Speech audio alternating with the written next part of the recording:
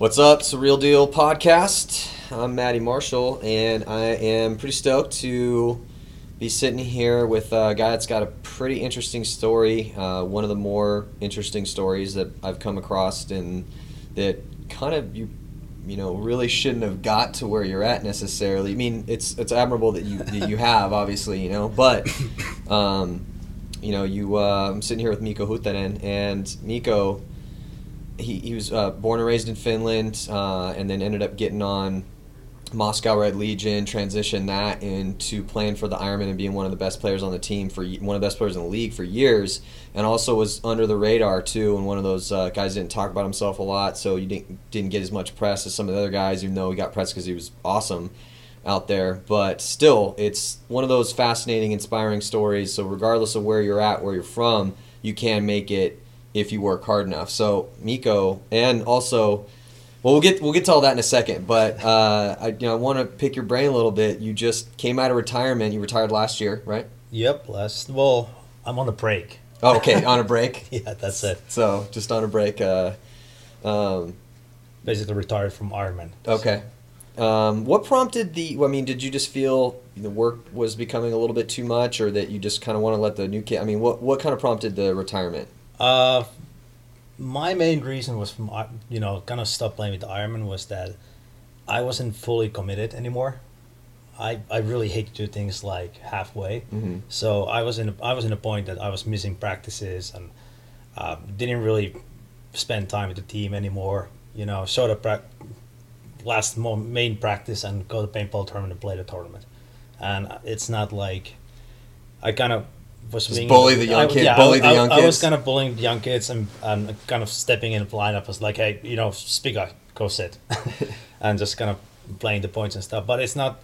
I did it for last year, probably like I didn't put 100% in paintball anymore, and that's something like if I look back like 3-4 years when I was like every single weekend when I had a free time, I wanted to go play paintball, practice, be with the team, get better, to be the best paintball player out there. And I start feeling like, I'm not doing it anymore. I don't want to be one of those old guys who are going to be in a team for forever. And kids are like, oh my God, that guy sucks. And he never comes to practice. But he still plays. Yeah. So that's the case. Like, I didn't want to be one of those guys. Yeah. But you were still, one of the best guys on the team. So, it's kind of like, even though you weren't missing practice, and I agree with you. If you're not going to be there 100%, and not going to be one of the guys that can be a motivator and a leader in the day in, day out team situation, then yeah, you should step back and let somebody else get out there. But you're still one of the better players on the team and one of those older guys that could help mold, because that's one of the things that the Ironman lacks right now. They do have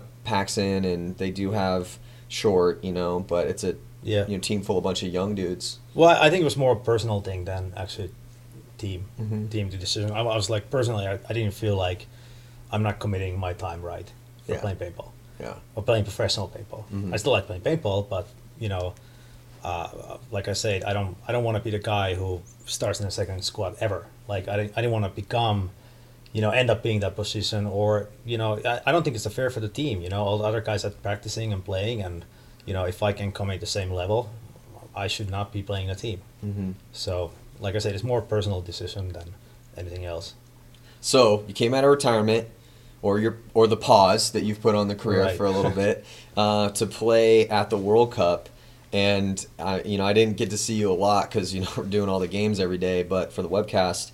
But every time I did see you, you'd come over covered in mud with camo on, smile, ear to ear grin, or coming back because you played in the UWL and the 10-man, right? Yeah, well, it was kind of cool because I just came back from a long trip in Asia, and after the World Cup was all set up and everything was kind of done, I was like, I'm just going to play paintball and have fun. So I ended up playing like every single thing. Like I played like all the formats? Like X-Ball with Shane Pestana's team, Royalty, which is all these young, really good kids. They don't speak at all. It's Shane basically running the team. You know Shane. Yeah. He's a legendary coach. Best coach ever.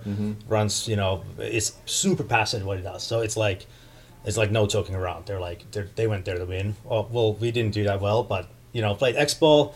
Then I got a text message when I was in Asia from one of my biggest heroes in paintball and probably one of the best players ever played. Todd Adamson texted me like, hey, what are you doing? I got I got a team spot. And he's like, I'm like, what is that? He's like, I'm playing something in 10 man. You want to play? I'm like, sure, count me in. And then Todd texts me later, and the first day of World Cup is like, all right, this is getting serious. I'm also buying a spot from the open X-ball, open woods ball. What is it called? The UWL, yeah. UWL, Mm-hmm. and for the pro spot as well. And then it's kind of like start escalating, and our team was pretty freaking good. Yeah. Well, it was like the Legends of Paintball team. It was like you, Mikey Bruno, Rocky Cagnoni, Todd Adamson, and for the younger players out there, these are like guys who defined the sport for years. I mean, go watch Push and see Rocky Cagnoni from the old Avalanche days, and then Mikey Bruno coaches Chicago Aftershock. They got knocked out of the tournament, and the UWL was during the weekend. So, or was it? It was. Well, he played. He was like actually like, oh shit, I gotta go. I got an Aftershock game right now. I gotta go. And he was taking it like straight from the swamp, running back. And he was super serious about it, wasn't he? Oh, absolutely. Well, that's the funny thing, because everybody was saying like, that's so much fun. You guys gonna go play woods ball. I'm like, yo, you guys don't understand. It's not fun at all. It's like we've been walking fields for hours. Every single dude is serious. Bob Long is there replaying them. He's like screaming, face red. Saransky is like ready to punch people in the face. It's just like everybody is like super fired up. But like these guys are, they won old Aftershock guys. What do they guys have, like 9 world championships? Yeah. Oh yeah. Some of the yeah. guys. Something crazy. And a lot of those were in the woods. So it was like absolutely. And they're fired up. Like it was kind of convincing to get everybody to start playing. But when they start playing, it was like no joke. Everybody wanted to win. Yeah. We did win. Yeah, you guys did win. You were the World Cup champions for the UWL. We won the Open and the Pro. So really, double rings. Double. Well, it was. If anyone's never played the Ultimate Woods Ball League, my God, dude, it's so fun. I mean, it's in the woods, so it's like a hybrid of tournament and scenario, and it's normally 10-man teams. With there's 4 flags, so you have the flag stations, and then you have there's 2 flags at the 50-yard lines on each sideline, and you battle over those flags because they're on stakes, and you can ring up your flag color and then control it. So, and then they have like different positions. So the scout leaves 15 seconds early or 10 seconds early. So so one scout from each team, and they're running out. And I've played a couple UWLs and won some. Fun. It's so fun, my God, dude! It's like, first of all, like I grew up playing in the woods, so it was a throwback to what we used to do. I mean, even when I first got on the Ironman, it was like that. We played pro in the woods for 2 years. That's what it was. Like, yeah, that's what it was. It's very close, a little bit different rules, but the fundamentals are still the same. Yeah. But it's like I said, it's probably the most fun I had in a long time. Yeah, and you get your guys back every 10 minutes. So every 10 minutes, it was different. It was a different format at World Cup. I think it was 8 minutes. Yeah, and then you got it was 5 players. On each team. It's like there's like 2 points, 2 games. Don't ask me the rules. I don't really know. Our plan was to go and shoot everybody and figure out the flats, and then shoot everybody again. So but like I said, it's intense. Like, of course, we're playing in the swamps of Florida, so you don't even think about. Like I was telling my buddy, it was like, oh, how was the field? I'm like, dude, honestly, like if I would tell you to go walk in there, you would not go in there. There's probably snakes, freaking spiders, mud, all kind of different. Like back in the day, alligators. That's how it was. And there I was in like I'm looking over. I'm like, Todd, I'm in a hole, and I'm like waist deep in the water. So. Well, that was what was crazy about like when we used to play woods ball tournaments, was that not only did we changed the sport around 2000 because first hyperball then airball, because it was more viewable. It was easier to convey to a television audience or people that came to watch. Like, in order to go watch a woods ball game, you got to put goggles on. You got to walk into the woods, and this woods at World Cup was off of a big grass field. It was like this, big stand of trees, but out, on the outskirts of the event site. But what was cool about, or what still is cool about playing in the woods is that it's a 3-dimensional field. So sometimes there's a gully or a little hill, or there's it's more than just inflatable bunkers on a grass field, which heighten the game technically. But one of the things that the woods ball has is that all that different terrain, so that when we go to play a tournament, when you go to Florida, you're playing in palmettos and a little bit of swamp maybe, and like thick, that type of bush. And then we go and play wherever it was. The topography changed, So it was like that was part of it too. So you guys are talking about walking fields for 2 hours. There's so many shots out there. It's all about the shots. Like it's first thing, I haven't played in the woods for years. Like I don't know, maybe 10 years. Like besides scenario games and stuff. But you can just forget all your gunfighting stuff. It's like you just gotta. It's more about like knowing your shots, where you can go, how the team plays together. We of course we had an awesome team on Sunday. We had like I say, Bruno, Todd, Billy Saransky, Mike Paxson, and even Oliver came. Yeah, all really came. Dynasty got knocked out. Oliver's walking fields 8:00 in the morning. He's calling like, "Where are you? We're gonna win this thing." Oliver's good in the woods. I played with UW or played with Oliver on the thick side of field at SC Village that nobody really wanted to play, but me and Oliver just running shit over there. Dude. It's so fun. Yeah, and Rocky was playing. Rocky was running like I don't think no one's seen Rocky run that fast since '89. Yeah, it was cool to see it at the World Cup because in the World Cup is there was Pump there was 10-man, there was UWL, you had all the different divisionals. So what was it like? We'll take a pause on the UWL stuff for a second, but what was it like playing in the divisional side of things? Because that's something that you've been playing pro for a decade. It's kind of like, I walked in and I'm like, with Shane, and Shane is like, yeah, that's right, brother. This is the hood. It's like it's more intense. There's more teams. Everybody's kind of in the same aisle. There's all kind of stuff going on. But it's still the same game. Yeah. It's fun, but I would say that there's much more going on. There's not only 2 teams who set up, and that's it. Yeah. So it's it's because the divisional side there's obviously there's a lot of passion in the pro game, but there's just so much passion on the divisional side of things. Right, and one thing was big from I don't know, I didn't know any players, I didn't know any teams. So it's kind of like you go play blind. When you play pro, you play the same teams again and again and again. So you knew like, okay, these guys are lining up. This squad is in from you playing Dynasty, you have this squad, and you playing Damage, these guys. You know what the style team has. At least for me, going to divisional plays was like, I have no idea what to expect.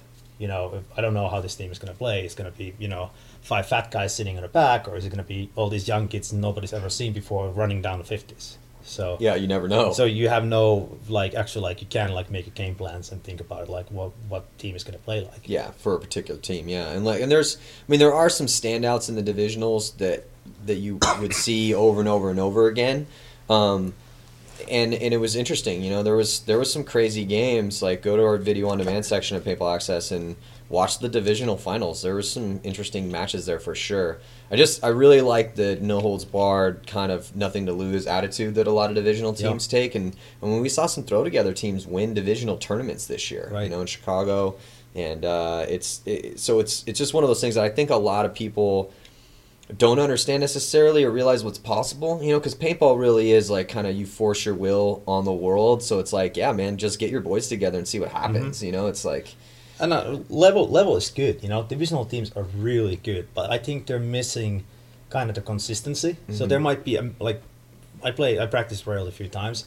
We would play against Ironman, would just blow them off the field. Like we would play amazing 3 points, and then we would just get beat down for 10 points in a row. And it's not really a reason. It's just people like getting shot like randomly, not really thinking about it, kind of being stupid. I think that's the big difference between pro and divisional games. It's just the consistency. No, that's very true because it makes complete sense. Well, another thing with divisional teams is a lot of those guys, except for the very cream of the crop on the divisional side of things, who are either have a rich owner or are were able to get some sponsorship through a field or a store.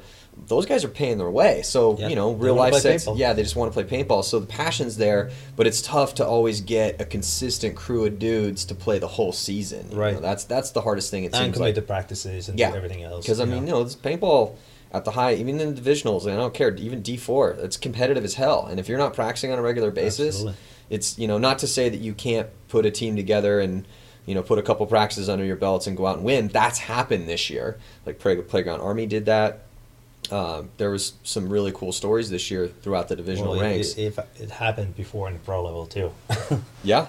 I mean, look at Houston Heat this year, man. Yeah. I mean, they put their team together in the off season. Now these are seasoned professionals. Houston Most Heat of them is like you look at the team. If you think a few years back, that's basically Philly Americans filled with few other Russians who are really good and some top players from U.S. Yep. But there's the fundamentals of the team are there. You know, you got Fedorov, you got the guys from Philly, all Americans. Well, and they also and they had a couple guys to step up this year too. Who's their coach? Jason Trojan. See, all A's. Yeah, all A's. So yeah. it's a lot of that same. And I look at their game style. It reminds me a lot like when we played them in the finals in World Cup 2007 or 8. Yeah. So that's a lot of the same players, but you know they kind of, I think they recognize their holes and they fill those holes with the really good players. Yeah. So the team gels, you know. Oh, the Houston Heat's amazing, man. I mean, how can you argue with 3 wins in 1 year? That's I can't remember. I don't think that's ever. I want to say that's never been done before. Yeah, I'm trying to think back. Can you think of a pro team that won 3 events in 1 year? I mean, talk about the big leagues. Yeah, I'm not talking about sure, 3 wins in or counting Millennium and like down, you know, Millennium's amazing, you know, but it's, you know, the PSP is the hardest division in the entire world. So, you know, to put 3 wins and a second place, Jesus, man. And it's like looking at the teams, like any of those teams can win, you know. Well, yeah, going into Cup, I legitimately felt that there was 8 to 10 teams that had at least an outshot, somewhat of a shot of winning the event.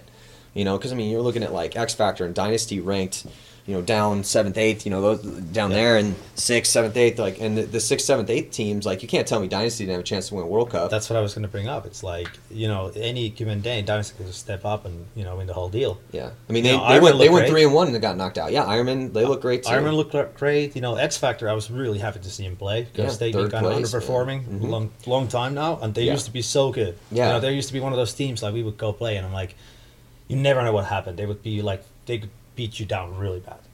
Like just, and there's so many of these. Damage, you know, great team.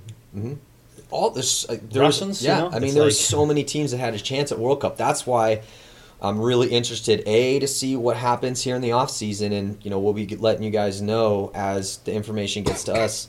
Players that are, you know, been picked up by different teams in the off season moves. But 2013 is shaping up to be a pretty crazy season. I mean, yeah, Houston Heat did dominate this year, taking 3 first and a second, but. Man, I you know, who knows what's going to happen with some of these rosters.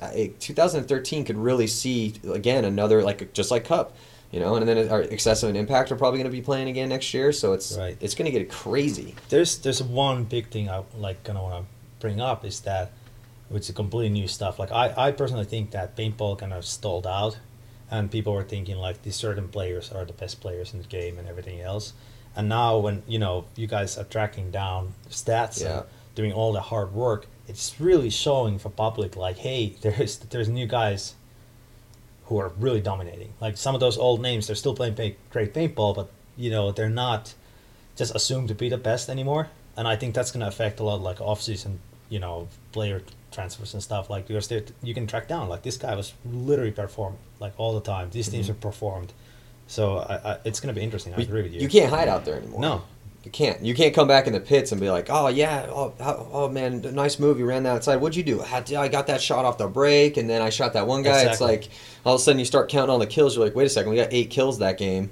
That's not possible. There's only 5 dudes out there. But now, yeah, with the stats, like there is a definitive measure of greatness. And hats off to Bernikov, who ended up taking the overall Top Gun crown. Marcelo was doing great until... Well, that was actually an interesting story because with, you know, so Moscow Red Legion had the number 1 and number 2 guy at the end of the year. They had Marcelo Margot and Alexander Bernikov. And you know... Did you know that Malloy killed a bear when he was 9 years old? With the knife. With the knife. That is, I mean, he's been called the bear hunter for years. Malloy that's Bernikov's... That's what everybody calls him. That's his nickname. Why is you played with him? Like, why is that his nickname? Well, he was in a team when I played with Russians. I think he was like 14 or 13 years old. No way. Yeah, like he was like just a little kid. He's still the same size, but he's the shortest back guy. He's listed as a back guy. I think he's 5'5". Well, yeah, but he gets down. You know, he's an amazing player. But you're looking at him. He's one of those guys. Like you know, obviously, like I think since last 2 years he didn't really speak English, so nobody really knew like. You know, pro circuit, no, like this kid's really good. You know, he kills people. But I think the public never saw that, like, he's so good. But, you know, he's been playing paintball forever. in the highest level. Yeah, and performing every year. He's one of the best players out there, and everybody knew that. But yeah, but it didn't surprise me at all that he's going to be the number one ranked player because he's very consistent. It's really he doesn't die stupid. He doesn't get shot stupid ever, and he shoots people. Yeah, and he's always a factor. He's one of those guys that always seems to be in a good position. And if he's not, he's actively working to get himself in the game. Yep. So he's always there. But the story there is that with because Marcelo, he had the number one spot through 4 events. I mean, when we It's impressive, that's incredibly impressive. Yeah. I mean, there's the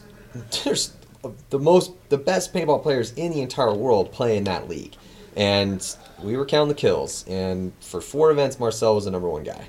And Ryan Greenspan from Dynasty was nipping at his heels for a little bit. Malloy Bernikoff, he was always there. But what happened at World Cup was that, and honestly, I think this is kind of a mistake that the coaching staff from Russian Legion made because they stuck Marcelo. So the Russians picked up Zach Wake for that event. Right. And they needed another guy to bolster their line, and so they picked Zach Wake up, and Marcelo was the guy that went out and got Wake. He was called Zach up because they used to play together in Infamous last year in 2011. Right. So, and Wake had played with Dynasty in the beginning of the year and hurt his shoulder or elbow, and so he was kind of out of commission for a little bit, and so they picked him up. Marcelo gave him the call. They picked him up, came out to practice, and then they ended up starting Wake in Marcelo's position on the Dorito side and put Marcelo in the back center and literally told him, hey, you got to lock this lane down. Don't leave from this spot, or something like that. I can't remember exactly how the story goes, right. But, so it's I don't know about that, man. I mean, Maybe there was a bigger plan. Maybe. Well, another thing, too, is the Russians are great coaches, so hats off to them for being able to keep their program as strong as they did this year because they lost Fedorov, Sergey, and Mishka to Houston Heat, and all 3 of those guys had amazing years. Mishka is hands down one of my favorite players in the world. Yeah, OSB. Oh, dude, I remember talking to Davey Williamson, former played for everyone, played with me on the Ironman, Excessive Dynasty, legendary player. He said that out of everyone he's ever played with, Mishka's the best player he's ever played with. And Dave Baines said the same thing. And Dave Baines has played on the roll call of who's who in paintball. Well, Mishka's a team player, first of all, and he's just going to fill any role. You put him in the back center, you put him in a snake to be first guy, he's just phenomenal. Yeah. Well, that happens when you play paintball millions and millions of hours, Yeah. So, and he's been around since the 90s, Yeah. And, Mishka who plays on Heat now, and the story with Heat was that he took those 3 guys to form the core of their team from Moscow. So like I was saying, hats off to Moscow for filling their ranks with talent. So they obviously always pretty much do a good job, but everyone makes mistakes, and I don't think that was the right move. How do you take the number 1 player for 4 events, right, who's been training his ass off all year long, trained he didn't take any time off, trained all the way after MAO, the 4th event, trained for Cup, went, and according to everyone that I talked to that that were watching them play, had good practices. And even if he didn't have good practices, when it came to the event, I'd still be like, all right, you are the most dominant player in paintball right now. Let's keep you doing. I don't want to change anything. I want you to keep doing what you've been doing all year long. You're obviously doing what you need to do. So, but instead they took Wake, put him out there. Wake, he had a hit or miss event. He had a couple good points, but struggled a little bit. So, and because of that, Marcelo ended up losing his number 1 ranking. Well, yeah, and the Russians really didn't win. It's and they didn't get past the quarterfinals. Yeah, so I don't know. That's the question for Russian coaches. You can do a satellite connection. Get answers. Yeah, but it's still it's just something that it's just a sport, and when we're breaking this stuff down, it's just kind of fascinating as a fan of these teams to kind of think okay, well, Moscow's got really good players now. I mean, another story from Moscow was the breakout of Jason Wheeler, who's a Rookie of the Year potential guy. I mean, Wheeler was ranked 7th overall. Mm-hmm. That's ridiculous. Or 6th overall, and 7th was Alex Rodriguez from the Ironman. Right. So those are 2 high contenders for Rookie of the Year, and Wheeler stepped up. Axel Godin stepped up. They picked both those guys up from the Tauntauns. Yeah, and Jason is not a new for playing pro level because he played for years. But he's played for years. But not he's new in the States. Yeah, he's in the PSP, exactly new guy. Yeah. But he has the experience with A-Rod. He's literally a new kid. He's been around for the Ironman camp for a long time. He used to come from Phoenix and just wanted to practice with the Wrecking Crew, who was our second kind of farm team, what Steve was running. Yeah, Steve Humphries. Eric's dad, and he really stepped up last year. He was like, he lost a ton of weight, got in shape, and SK gave him a chance to get in the team, and great. And I think like great. I talked to A-Rod. It's kind of funny, maybe like 3 years ago, maybe 4 years ago. And that's where A-Rod was a big kid, big kid. And I told him like, hey kid, you played really good. Like he had that like something like he was shooting straight and he was picking up the right lanes and had a really good timing. And I was like, hey, you gotta lose some weight, if you wanna be in this sport. And then last year he just shows up like all skinny and like, performing, and he had a great year. He played good. And he had a phenomenal year. I think he's just gonna get better. Yeah. One of those, as long as his head doesn't get too big. Well, yeah. Well, it's one of those things. Yeah, that's the Jack in the Box syndrome. Yep. It's like, dude, here's your goggles. I can barely lift them. They're so big because you can't put them over your gigantic head. I think we used to run that a lot back in the days at the Ironman too. Yeah. We had a lot of big names. Yeah, well, that's the Superstar team thing. I mean, look what Infamous did this year. That's one of the reasons they won a tournament this year is because they went with a more blue collar approach. But the Wheeler story, the A-Rod story, Alex Rodriguez from the Ironman, Jason Wheeler from Moscow, is that, Wheeler's not new to pro paintball in the sense that he played professionally in Europe, but he's a rookie in the PSP, and the PSP is, everyone knows, that's the hardest division of paintball in the world, the professional division, by far. If anybody thinks and listens to this that it's not, by far, PSP is the hardest league in the world. Yeah, it's the big league paintball. Absolutely. And so everybody knows that, and so that's why I got to give my hats off to Wheeler, because even though he had put his time and learned, obviously became a great player in Europe, but he didn't fall off at all. And if anything, he took that opportunity and ran with it. Like, okay, I'm a new guy, I'm coming on to the Russians. He'd been trying to get on that team for a little bit. And the Russians are one of the most legendary franchises in the world.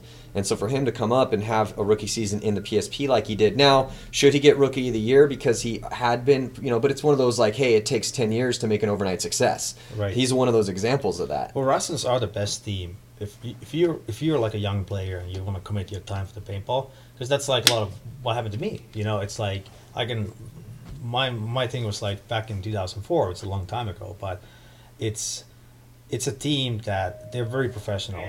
They have an amazing program. They have a big staff, so they can literally pick up a good player and make you a better player. And that's not only, it's a lot about the resources. Like back in my time, we played paintball 5 days a week, 6 hours a day.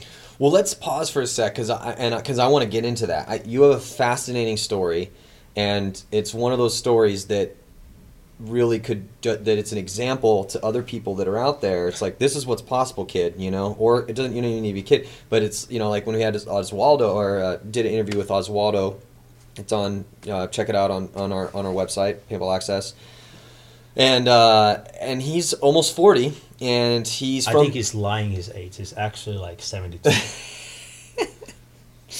But he's still faster than 78 years old, one of the fastest guys. One of the fastest guys. Yeah, and he, he's from Brazil, and he's from Brazil, and somehow, some way, through hard work and dedication, ended up playing on the Ironman. Now he plays on CEP. But the very first day of World Cup, Thursday, when all the best players in the world all showed up to the same place, and everyone started playing the same field, and Oswaldo was the best snake player on that day. Oswaldo's amazing. Yeah. I think Oswaldo's biggest hurdle is that he's a very nice guy. Sometimes in the teams you can't be the nicest guy. You got to hustle a little bit and get. When there's 5 guys lining up, you have to just step in there. Demand you right away. I'm playing.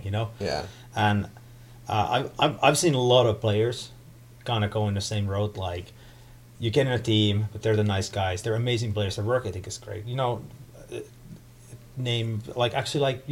I listened to earlier podcast, and Greg Sewers. He was telling us like an Ironman time story. He's a perfect example. Very nice guy. doesn't want to step anybody's toes and everything else. Now he's playing great, but it took some time. And Osvaldo was kind of the same kind of player that in the Ironman that me personally, I think he was really good. He's amazing snake guy. His gunfighting skills are phenomenal. If you go snap shoot with that guy, he will shoot most of the guys out there in the game right now. But him to convince coach to put him in a game, also like because he was traveling from Brazil, going back and forth and stuff. It's like that to pick him up over the guy who lives in San Diego. Plays every practice, and I think that's the biggest hurdle. And I'm happy that he played with the CUP and like kind of like went there with open. Just being like, hey, I'm gonna show up, I'm gonna shoot people, I'm just gonna have fun, I'm gonna play. Well, he went on CEP and immediately was the best player on the team. CEP's got a lot of talent, but if you look at the stats, they're a young team still, Oh, CEP is one of those stories this year that I feel bad for him because they're great guys and they didn't have a good year, but they did get a lot of penalties, and that's their fault. So I'm not when I say it's kind of a double-edged sword when I say I feel bad for them. I mean, you get penalties, man, that's your fault. You can't win. You can't win. If you get excessive amount of penalties like they did, and that haunted them most of in the beginning part of the year especially, and then it started to come back a little bit, a cup, but they knew that was a problem, but it's just, you couldn't be more in the deep end, like we said. That brings the whole thing. Is BSB is so competitive. Teams are so good. You make one mistake, it's going to cost you 2 points, 3 points, and that's the game. And then you lose. It's like you can't make those mistakes. And if you don't make those mistakes consistently, every game you take penalties and stuff, you can't win. It's going to hurt you. But Osvaldo, I think it was a great fit for them. End of the season. Oh, they needed a guy like that. But yeah, he was up a little bit. Yeah, but it's again great success story. So it's because there's a lot of people that may be listening to this that want to play pro or not even pro. Maybe they just want to play on a good competitive paintball team, and maybe they just need a little bit of just a little kick in the ass and let them know, hey man, anything's possible if you work hard enough at it and have the right drive, and have one of those stories. I mean, obviously you were phenomenally talented at the game of paintball, but I don't think so. Yeah, but I think I worked harder than most of the people did. But that's the thing. It's like what's that perfect saying for this? Is that hard work beats talent when talent refuses to work hard.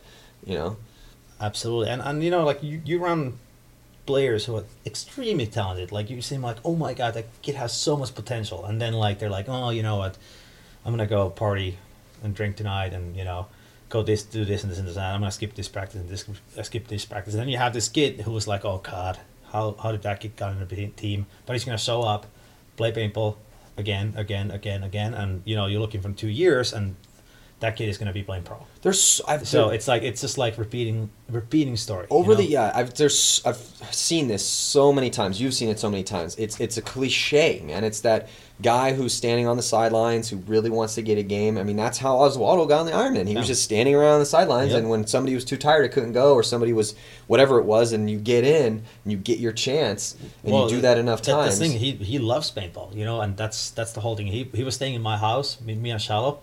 At the time, we played Ironman, and as well as staying in the house, he was just happy to be around and come to the practices and get a few points in. He was playing with the wrecking crew a little bit, but he just legitimately loves paintball. That's his hobby, that's his passion, that's what he wants to do for life, And if you have all those things, you really want to do it. I believe it. Like whatever you really want, it can happen. So okay, so take me back. You grew up in Finland. Just tell me the story, because it's a good story. How did you get to be, Yeah, I mean, it's a podcast, baby. We got time. Yeah, I don't know if it's a good story, but hell yeah, it's a good story. You came from Finland, you played for the Russians, you lived in Moscow for a while. I mean, you played for the Ironman. The beginning is kind of funny because paintball existed in Finland, but not really, So my older brother Sami ended up running like a used gear store or something, and they found like a Splatmaster, and then like the other guys found like other paintball guns. How old were you at this time? 12 or 13, I think 13. And then I got home and we were like, yo, this is cool, there's these little bullets. We didn't even know they're in paintballs. There's little bullets, they shoot they have paint inside, and you can shoot each other. Everybody wants to play with the guns, right? Yeah. So then we figured out, like, okay, let's do this game. We're using like a building goggles. So you had no frame of reference? No. None? Zero. None. Like no magazines, no show, nothing. there was nothing. It was just somebody found a paintball gun somewhere. Exactly. That was my brother and my neighbors.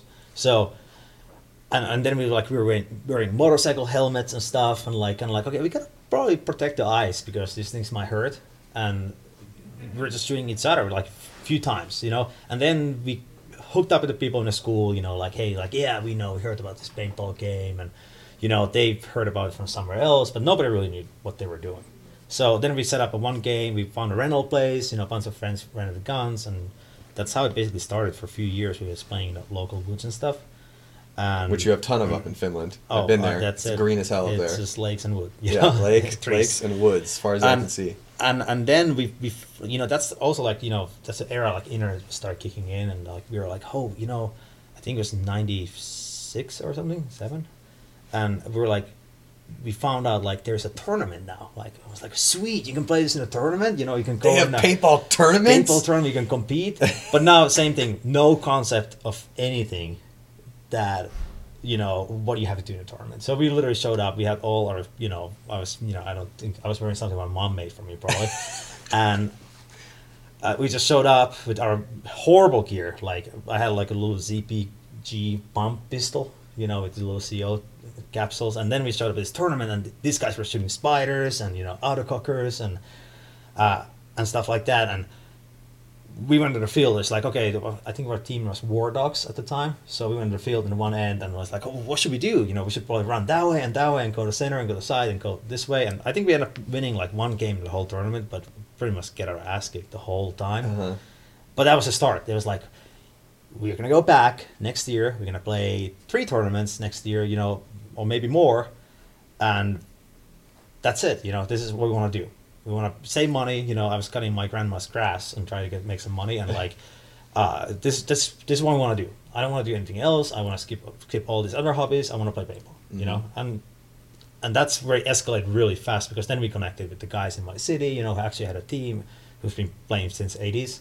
And those guys were like, I was always the youngest guy in the whole team. That was me too, dude. Yeah, so it was like the same thing. That's like it's kind of like was the whole life lessons for me. Hang out with those guys, and in a few years, we were playing Millenniums and going around. We formed a team called Takeover. I was gonna say, what was the first like competitive team? That was in like '99, I would say. What was the name of your throw together crazy pump gun woods ball? War Dogs. War Dog. Okay, that's pretty hard. Yeah, hardcore. Yeah, like that. So. That's kind of it started. Then we started playing Millenniums, and it was like literally in a year we were playing like 3 Millenniums and 4 Millenniums. What year was this? I would say 2099. Okay. No, 2000, maybe 2001. It was like that 2-3 years Mm-hmm. when things got escalated. Yeah. And like Finland is a small place, so all the paintball players know each other, and sometimes people go play with other teams. Cyclone was like the team. They're the man. Like Eggy was the man. And there was a team called Coyote, who was like an old school Finnish team, and everybody looked after them. They used to go to UK Masters, and go to World Cup, do all that stuff, cool stuff. And they would have the coolest gear, coolest setups, the CO2 setup. So obviously Finland is really cold in the winter time. So get out of here. There's a lot of things we had to actually build a lot of gear to make sure that the paintball guns worked. So you guys still played in the winter? Oh yeah. Because a lot of people don't understand that it's dark as hell in Scandinavia. Not in a dead of winter. Like we had indoor places and stuff, but like, which was really cool. I gotta give it to my parents. They're like, hey kid, we're not gonna give you any money or support you anyways, but if you this paintball thing is what you want to play, go ahead and play it. So, I come from like straight redneck area in Finland. Like in the mid Finland. So we had a lot of land. What's the name of the town that you're from? Kuopio. I don't even know how to pronounce that. How do you pronounce it again? Finnish is the hardest goddamn language to pronounce anything. It took me like 5 years just to be able to pronounce your name properly. Yeah, it's not easy. But that's the thing. Like my parents were like, oh, we need to get a airport field. So my parents literally gave us a piece of land and said like, hey, set up a paintball field. So I had a paintball field like in your backyard. From my backyard. Yeah, no way. My backyard. So. That's things got really escalated really fast. Like we were able to practice. we didn't have much paint, so we got to be really creative, like, how we can save paint and do this. We were running around like with no paint, doing team drills and stuff. Mm-hmm. And yeah, then basically that went on, played Millenniums. We thought we were shit, real cool, going all these cool tournaments. But it was all based on like also like all the guys in the team were close friends. A ton of fun, Yeah, That was the whole deal. that's what paintball is. And we became it's about the adventure. Exactly, we came to World Cup, do all the stuff. Like we played a lot of tournaments, Yeah. all over the place. And like I'm real glad that I played the long story. I played, started from the woods with no understanding of paintball. Played the first sub airs, all these arena fields, concept fields were built out of the pile of whatever, you could tires, whatever, leftover pipe. Exactly, and plywood. Then I guess the big turning point was like it was 2003 World Cup. That's we played really good, and we played the whole. We had the like the European League kind of deal for our Expo when the first Expo was introduced, and the Finnish team played. That was a ton of fun, and then end of the season I was like, all I want to do is play paintball. That's all I want to do. It's like I was in the college at the time, and I was like, that's it, and. I got an email from Russian Legion, and they were like, "Hey, you want to come to the tryout?" And I'm like, "Oh God!" It was like I would say Christmas time, So they scouted you out. I have no. They had satellites. Satellites. They put a bug on you. They knew everything about you, exactly. blood type, DNA strands, everything. Yeah. And I was like, well, I was like, if I don't do this, I'm gonna probably regret this a long time. So I was just like, okay, I'm gonna buy a flight ticket to Moscow, which is unheard of because, Moscow it's like deep in Russia, and yeah, I was still, pretty young. So where were you living at the time? In my city. In your city. And how far is that from Helsinki? Like 4 hours. It's 4 hours from Helsinki. But in the same time, it's like I travel a lot, for a long time, so it's not like a big deal to travel somewhere. Yeah. Whatever. But the thing was like going to Russia. Russia is like not the place you first want to travel. Yeah. And this time you can understand there is nobody. There's no. I think Fred Halmon did like a one trip to Russia, and there's like something like I talked to him. He's like, yeah, I went to the training facility and stuff. There was maybe 2 photos of the whole Russian Legion organization, and I went there. I stayed with Peter Vasiliev, who was actually one of the most best back players ever played a game. He's the original Frankenstein. I was like, that was Frankenstein. Yes. Oh my God, I hated gunfighting that guy. He would never go in. He would just pull off like one never, of fours ever every time. go in, ever. And he was just amazing back player, like just phenomenal. So he picked me up in the airport. I get in there in Moscow, and take me to training. And they have the whole coaching staff there at the fitness coach, who's still the same fitness coach. Who's like 108 years old and probably can do more pull-ups than you and me combined. Oh, absolutely. No, like in a great shape. 280 years old. Yeah. I would say at least. He's so old. And he still, can do like 100 pull-ups, no problem. So anyways, I went to did a tryout. And this is the time when Sergey which is kind of shame that Sergey is not around anymore, because he is a character. And one of these paintball personalities that I think only in the paintball these people can exist. So fascinating. And like many personalities. He would show up just like I would do all these different drills, play games, do all the physical fitness tests and all the craziness. And what sort of tests did they have you do? Oh God, like do like a running and shooting test, snap shooting, like play against their players, do play in a team, do all kind of different scenario drills.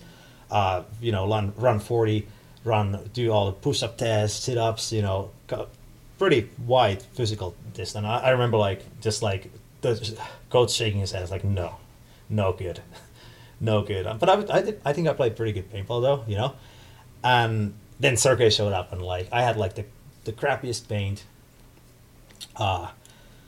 I think I had a Matrix that time, like the original big Matrix, which was great because it was shooting like million plus per second. Yeah. Well, this is in 2003 when it was like 25 balls a second. No joke. But they were all playing with the Angels, and they were like, chopping paint and shooting a little outdated. So I was kind of like, doing good in regards to that.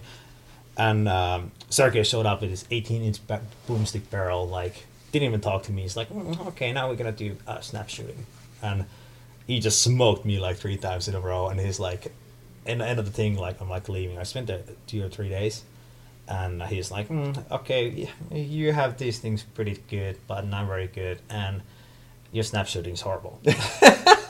And I was like, okay, cool, you know. But he's like, okay, but now you can come in a team if you want to, and we'll arrange everything. And then I was like, oh god, now you know what I'm gonna do.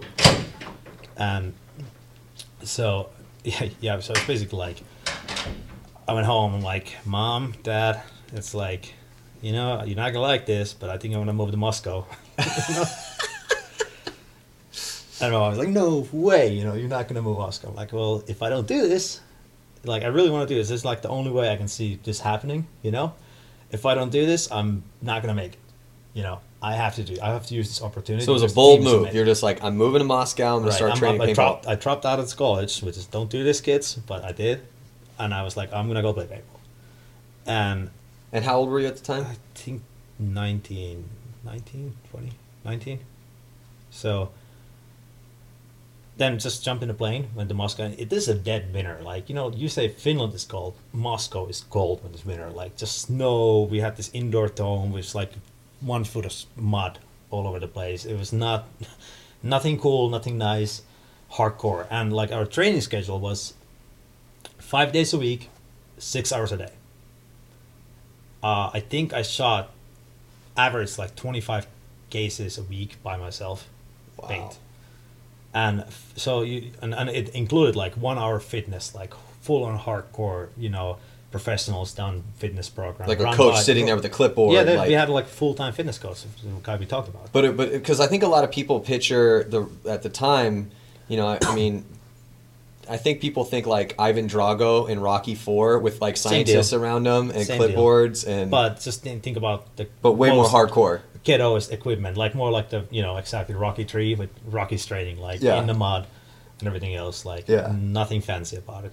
But you know, we played a ton of paintball, and it was like 2 months, and then we played the first tournament with the Paris Millennium, and just beat the shit out of everybody, you know. And then we Shalo showed up from Brazil, like out of nowhere, you know, heard like Russians are looking for players, and he was like, I will pay my own ticket, I will do anything to come for tryouts. He made the team. My really good friend Dan made the team. Maskell played for. Yeah, I remember Russia, Dan. Yeah. Long time. English guy. Yeah, English guy. Cup now in London. Anyway, so they showed up like a few months later, and I don't think like I would have made it through the year if I wouldn't have had those guys, because it was like, you know, all the Russian guys are cool, but a lot of those guys didn't speak English in that time. Now they speak English. Could you speak? Because you know, everyone in Scandinavia, you couldn't speak English that well back then. Oh, English, yeah. I was okay. fine.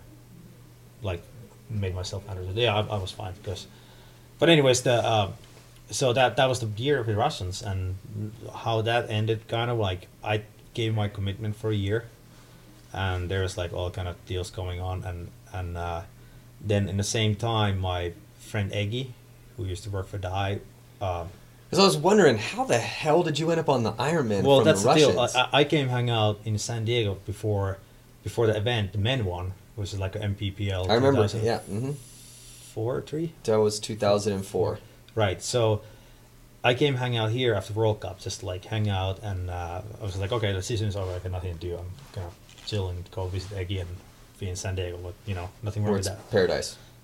And this is the time we already like start talking, like there's actually quite that was like a paintball golden time when there's people start getting paid, and you know, you actually play paintball full time. Yeah. And there's a few teams who actually made me a pretty good offer. And my decision to come to Ironman is, first of all, the Ironman is the most legendary team in the world. And another deal was that I kind of felt like if I'm going to keep doing this, I should probably get a, you know, some kind of relation job or going on with the industry, you know. So that's how I end up coming to Dye. You know, like the month went by, you know, we talked to Brian Benini, Billy Wing. Those guys were the most involved, and they were, you know, bringing Saransky and Todd to Ironman, and then I talked to Billy Wing in the phone a lot, and you know, I went back to Finland and ended up coming in January here and start playing with the team. You know, and it was basically like I was living with Eggy, and I was living with Zizek and Nick Shaws and different random people. I lived in the Billy Wing Scouts for like 2 months, and in the same time I started working for Dye, like a little I was helping with the promotions and all the truck stuff and all the other stuff, and Mm-hmm. like the same story. You know, things happen really quick. You know, we actually had a good year that year with Ironman. Yeah, 2005. Yeah. Wow, that's a crazy story, man. No, 2005. Yeah. So, I mean, was it just kind of, you just kind of fall, I mean, you obviously had the intention of doing what you did. Well, that like when I came here, I was like, I'm just gonna come here for a year. You know, let's see how things go. But I don't know. Somewhere in the back of my head was like, you know, just don't just play, because there's all these crazy deals were going on that time. Like, you know, we're gonna pay you, you know, 20 grand, 30 grand, and you can just play team. You give you a house and this. Some reason I felt like it's kind of like a, you know, a lot of promises, but not. I don't know if this thing's gonna happen. And like back of my head, I was like, I gotta have some kind of plan to, you know, survive and be able to pay my food and rent, whatever it is, and play paintball. And then, you know, Ironman, we rebuilt the whole thing and became really successful. And Yeah, because I mean, you guys, because I played on the Ironman from '98 to 2003, and then went on to help form Excessive. So you guys came on, and the Ironman weren't that good for the first couple seasons when they had when we all left to go to Excessive. It was all kids, I think. Yeah, well, like it was all kind of random people on the team that time. So you're like, who should have never deserved to wear the shield, but it was a necessity. And there were a lot of teams in that time in SoCal, you know. Yeah. And like I say, people were getting paid. People were getting, you know, doing deals, this and that. And I think, like I say, that wasn't sustainable in any means. Yeah. Well, it was that rush to the mainstream, and that was also, you know, the industry itself had grown up a lot really fast. So there was a lot of companies in there. There was a lot of other companies that had come in just because they saw the money. Yeah. And there's all like, these TV promises and stuff. So people were like believing like, hey, we gotta invest money, pay these guys. I want to have a best team. Yeah, and so you had this. First of all, it was a boom time for the economy to start with. So you had a boom time for the economy to start with, and then you had an industry that was making money and growing double-digit percentages a year at the time. Obviously, way different now, but it was that time. You know? It was just the golden time for like growth. You know, like all that excitement. It was really cool. You know, very exciting. There was some really cool events in that time too. You know, we're cashing prize money in that time. It was freaking awesome. Yeah. You know, but I think we lost a lot of that honesty and like just a true passion for paintball in that time. The same means that we were gaining kind of, we were growing too big. We were growing way too fast. Well, that's one of the cool things I think that I see now a lot is that, and have seen for the past couple seasons, is that, you know, when the economy fell apart, it hurt our industry just like it hurt every industry.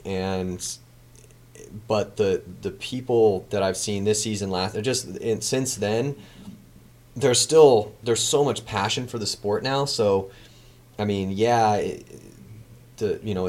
no industry is the same as it was in 2003, 2004, 2005. But the people that exist now in the sport, you know, that's why. Well, I think we're growing as an industry, being a more mature industry, which is a great thing to happen. You know. Yeah. And yeah, well, it's been a few years, but it's like. That's when actually I didn't even really get to know Dave until like that next year when Oliver came in the team, and that's when Dave really became like kind of like took over the team a lot again, and he was like, hey, Ironman needs to be where it needs to be, and then it needs to be a championship team. Yeah, and that's when like we literally had, which is like asking you earlier, like why did I retire? I think it was a lot to do with those 07, 08, 09 years. Our team was like the best dream team possible to play paintball. Like we literally, like, people were scared to play us. You know, we would dominate. We would just go in and like beat down anybody. You know, and it was not only it was a really great time. You guys won 2 world titles. Yeah, and it was not only that, but like our team was like, I would say like maybe it's the wrong word to say, but like people were scared to play Ironman. You know, they were scared to go, which is how it should be, on or off the field. You know, that team would throw down. We had probably the biggest big mouth. You know, we got Nicky, Pax. You know, all Oliver, Billy. You know, Mr. U, like all the guys, and they were like, these guys were like, you know, crazy. Yeah, intimidating personalities. And I was guy always like I concentrate, and I play best when I'm kind of like focused. I don't get too fired up, And in the last year, I started to be the guy. I was like feeling like I have to be fired up. I need to be that guy, and that wasn't really me. So, but like I said, 07, 08 for me, that was the best time of paintball. It was like team was freaking awesome, and I was kind of missing that feeling, and I knew that I can't get in that same spot, same feeling again if I don't commit my full time of paintball, and that's not happening because in the backside on playing paintball, I took a lot of responsibility over the years at Die and crew in a company, so so that's like a natural way to go out, and I'm like I want everything what I wanted, so I'm like, oh cool, I'm happy, Yeah. no hurt feelings, and like I said, that's when you start realizing like, hey, I don't want to play paintball anymore this free weekend. I want to actually go surf, I want to go snowboard, I want to do all this other stuff, so that's another thing, like, because I remember the time like I would skip snowboarding, I would skip everything else to go play paintball. So time to do something new. Yeah, no, for sure. Well, I mean, you had a legendary career, man. I mean, like I said, it's a very inspiring story to come from a small town 4 hours from the biggest city, around Helsinki, and you're in a country that only has what 3 or 4 million people, 5 million people in the whole country. So it's a really cool success story. So it's just one of those things that more people should know about, those types of stories, because then your excuse of being from Kansas doesn't really fly. No, it's like, really. Dude, if you want it enough, you can make your way. It is possible. And I've seen it in other sports. I'm really involved with the other stuff too in the sports, and I've seen the same thing going. Like if you really want it, usually make it. It's all in the head. Totally. That's it. Yeah, I mean that's paintball itself. It's like we say that all the time on the webcast. I mean, this game is so mental because the mechanics of the game that you need to know. I mean, yeah, these guys make it look, when you're watching the webcasts and even the divisionals, like they look fluid out there. They look good. They look like they know what they're doing. Yeah. And it takes time to learn how to master those skills. But that's not the game of paintball. That just gets you in the door, man. But that's the easy part. Right. It's all mental. Yeah. So you're absolutely right. yeah, but that's the one thing you can't teach. You can't teach desire. You can't teach focus. Experience will get you a little closer to those things, but that's innate. Those are those things that. And paintball is such a cool game, because you have that individual side of it, but then you have like you can't win games by yourself, so you have to be able to perform in a team. Paintball players, I think we categorize definitely that extreme sports, a kind of same stereotype, but we play this game in a team, which makes us really, really unique. Yeah. And that's like another thing is like, hey, you gotta be a team player, but in the same time, like I was telling, like I've seen a lot of players not to get a playing time or didn't make it, even they're great players, because they didn't have a little bit of hustle and like like F you inside and say like, hey, I don't care anybody of these other guys. I'm gonna step on that field. I'm gonna show the coach that I'm gonna play good paintball. Yeah. So it's kind of like a combination of many different. It is, and that's why it's such an addicting thing, and it really does kind of get inside you, because on its surface, and this is why I still love being involved with the sport and doing what we're doing here at Paintball Access and with the PSP, is because, and all of the affiliates around the world and the companies that get it, because it's such a unique and amazing experience, and it really enriches the lives of the people that do it. Because like you said, when you were a kid, and because this happened to me when I was 16 playing pro on Navarone, and back in the day, and I'm just like, oh my God, there are all these intense older dudes, and you don't really know it at the time, but you're learning all these life lessons by being exposed to all these really charismatic personalities from all over. So it's like it really ages your soul fast, and that's just the camaraderie and the experience you get from meeting all these people and then having to work with them within a team. So that's huge too. But then also the game itself is just this fickle beast that's like, there's so many different elements, mental and physical, that have to come into elevating your game, and and then being out there on the field, it really puts you into that moment. You're concreted into that moment. Everything else fades away. And then you have equipment and all that other stuff. Yeah, and then it's a complex, It's a very complex sport, because it's. But so how did you like playing the 10-man? Did you get to play 10-man back in the day? Not much, like only a few tournaments, but because we played more 7-man back like there was like I don't remember like was it 15 men or something, but it was more 7 men. Like when 7 men showed up, it's like that's what we play in Europe. Yeah. But 10 men was I played in the World Cup once, and I played also I played a few times back in the days, but it was so much fun. I played with the Fems, with Tammy and Todd. So it was like 8 girls and me and Todd. That's great. And Jed and Daniel we were kind of rotating in and stuff, and it was a blast because first of all it's like the field is so big that you have to actually shoot like all these people who haven't played bigger fields. They're like shooting and like your paintballs are dropping like a half in the field. Like hey, you can just like hang in a back corner and nobody can shoot you and wave at your mirror. Exactly. So yeah. It was fun. Did like the fact that you could run around, get sneaky. And those fields were crazy. Those new sub-airball fields. Yeah, super cool. Yeah, because if people didn't get a chance to go online and check out some of the screenshots of the 10-man PSP World Cup fields, but they were they reminded me of like hut fields. Yeah, and like they did a really good job. Like you didn't have to go your knees at all. Like you could still play competitively, but they had a lot of big bunkers and like it just seemed like so many options. Exactly. So and you can like literally like come off the bunker like 20 feet in the back and be in a blind spot and like gunfight 3 different guys. So it was fun. I think like if the 10 man's gonna happen a lot and teams start playing really like much more competitive, like it's gonna get intense. Because like, it's a war, dude. There's 20 people on the field. That's it, and like I don't think people really put effort this time, like really reading the fields and like going in a full force. But if that's gonna happen again and again, people are competitive. They want to win. Nobody wants to lose. At least I don't. So, yeah, for sure.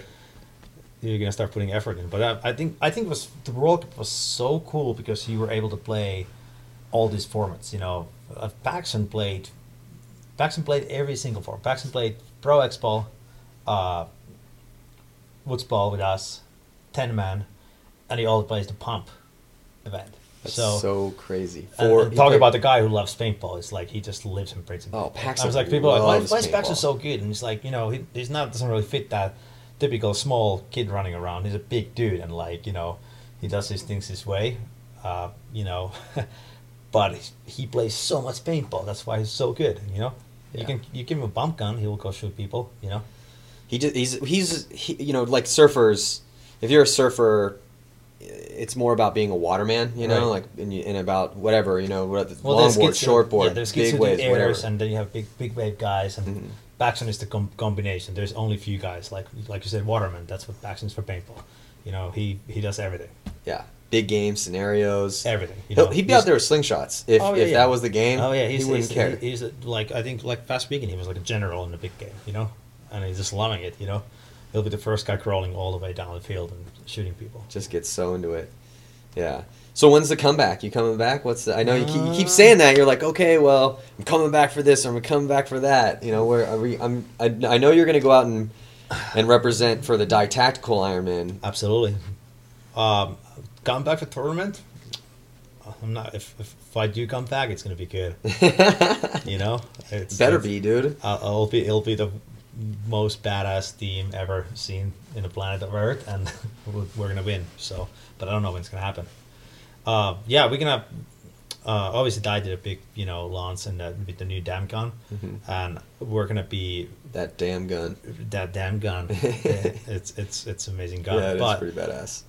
We're gonna be hitting a lot of scenario events next year, and we're gonna have some of the Ironman guys and legends like Rocky, Paxson. Trucker Billy, guys who like Mr. U. Mr. U is like all into tactical now, driving that whole Ironman legacy in the tactical side. They're gonna be the most prestigious team who can literally take like 100 dudes, and then it's gonna be, I'm sure Billy Wing is gonna dress up a few times. I'll go to some events, but it's more like we're all like going there, have fun, and like really be part of the deal, because it's like I don't know if the guys who haven't ever played tactical or scenario events go play some, because it's like completely different thing you actually play in X-Ball, but it's still paintball, fun. But it's awesome. Like you are gonna shoot 200 guys. I remember I played like my biggest first event was skirmish like years ago, and I'm sitting in the tree line and there's like I'm like, oh my god, there's like literally 1,000 people running at me. I'm like, I think I shot like 250 people in 10 minutes. Well, it's crazy because, like, I'm first of all, I've always been the one to preach the gospel that it's like, look, dude, it's not about, it's all paintball. You know, you have these guys that are like hardcore pump and hate the dudes that use semis, and then you got the guys that don't like pump, and then you got the tournament guys that are like, oh, those are guys are just playing War in the Woods, and you got the guys that play scenarios like, oh, the tournament guys take it too seriously. It's like, come on, guys, it's all paintball, man. Right. It's all the same. And paintball is, first of all, it's an amazing sport because it's one of the only sports I can name you're gonna have an amazing time playing first time, right? And for me, it's just a bunch of excuses for people saying like, that's semi-automatic guys, or like you were saying, like, look, that's why I say look at Paxson. He plays literally every single form of paintball, loves it, kills it, and is one of the best guys out there. Yeah. It's like. It's all paintball. It's all the same thing, fun. It's just a different type of fun. Exactly. It's like, what type of fun do you want to have? You know, I mean, it's asking me what my favorite type of paintball would be. It's kind of like asking what my favorite beer is, or, right? You know, right. It's and I don't, when it goes all the dress up and all that stuff. I understand even those dudes because they're like, they go out and that's like the whole event of the year. It's like they bring all their kids, families, and they go dress up at a tactical event, and replay the World War II scenario. It's still fun, Whatever's fun. Exactly. That's what it's about. I mean, obviously, the competitive side of it it's a different beast because it's kind of more about achievement and testing yourself against other skilled players, but it doesn't matter. It's just everyone is having a good time out there, so it's about just getting out there and playing the game. So, yeah, no, I love scenario and big game side of it. I mean, I'm always like, I'm just looking for the biggest battle, like we went to play Decay of Nations a couple weeks before Cup, and Tom Cole was the general, and we had our crew there, just like the hardest of the hardcore hitmen dudes and a couple other guys and of local dudes here in San Diego, and I go up to Tom, I'm like, where's the fight, dude? That's what I want to know. Where's the biggest fight? He's like, go up here, it's on the right, you'll hear it. I'm like, all right, just point us in that direction. I don't want to go carry the hooch. I don't want to go try to find this box or something. Like, if people want to do that, awesome, cool, man. Like, that's fun too. Go scout your thing out. I just want the biggest fight. I don't want to go right at that. I want to kill 150 dudes, Yep. That's it. Yeah. Well, cool, man. Thank you for your time. Appreciate it. Thank you. No problem. Yeah, it's again, really awesome story, and that's the one thing about the paintball world. There's so many fascinating characters and stories out there, and that's why we have this podcast, is because where else is this history going to live? There's such a fascinating history to the sport, and it's really about letting those stories live out there so that people can just continue to be stoked on the game. So yeah, and if you have a fascinating story, hit me up at yourstory@paintballaccess.com. And if it's fascinating, man, we want to tell it. So thank you guys for tuning in to the Paintball Access Real Deal podcast of Matty Marshall with Mikko Huttunen. So he's hopefully going to be gracing Paintball World with his presence at a tournament one of these days again. And again, man, just what a great career that you had. Yep. Thanks, guys. All right, we'll see you guys next time. Well, thanks for listening to the Real Deal podcast, brought to you by paintballaccess.com. And there's a wealth of content on the site. There's videos from the past events. There's player statistics. We have stories and blogs from the top players in the game.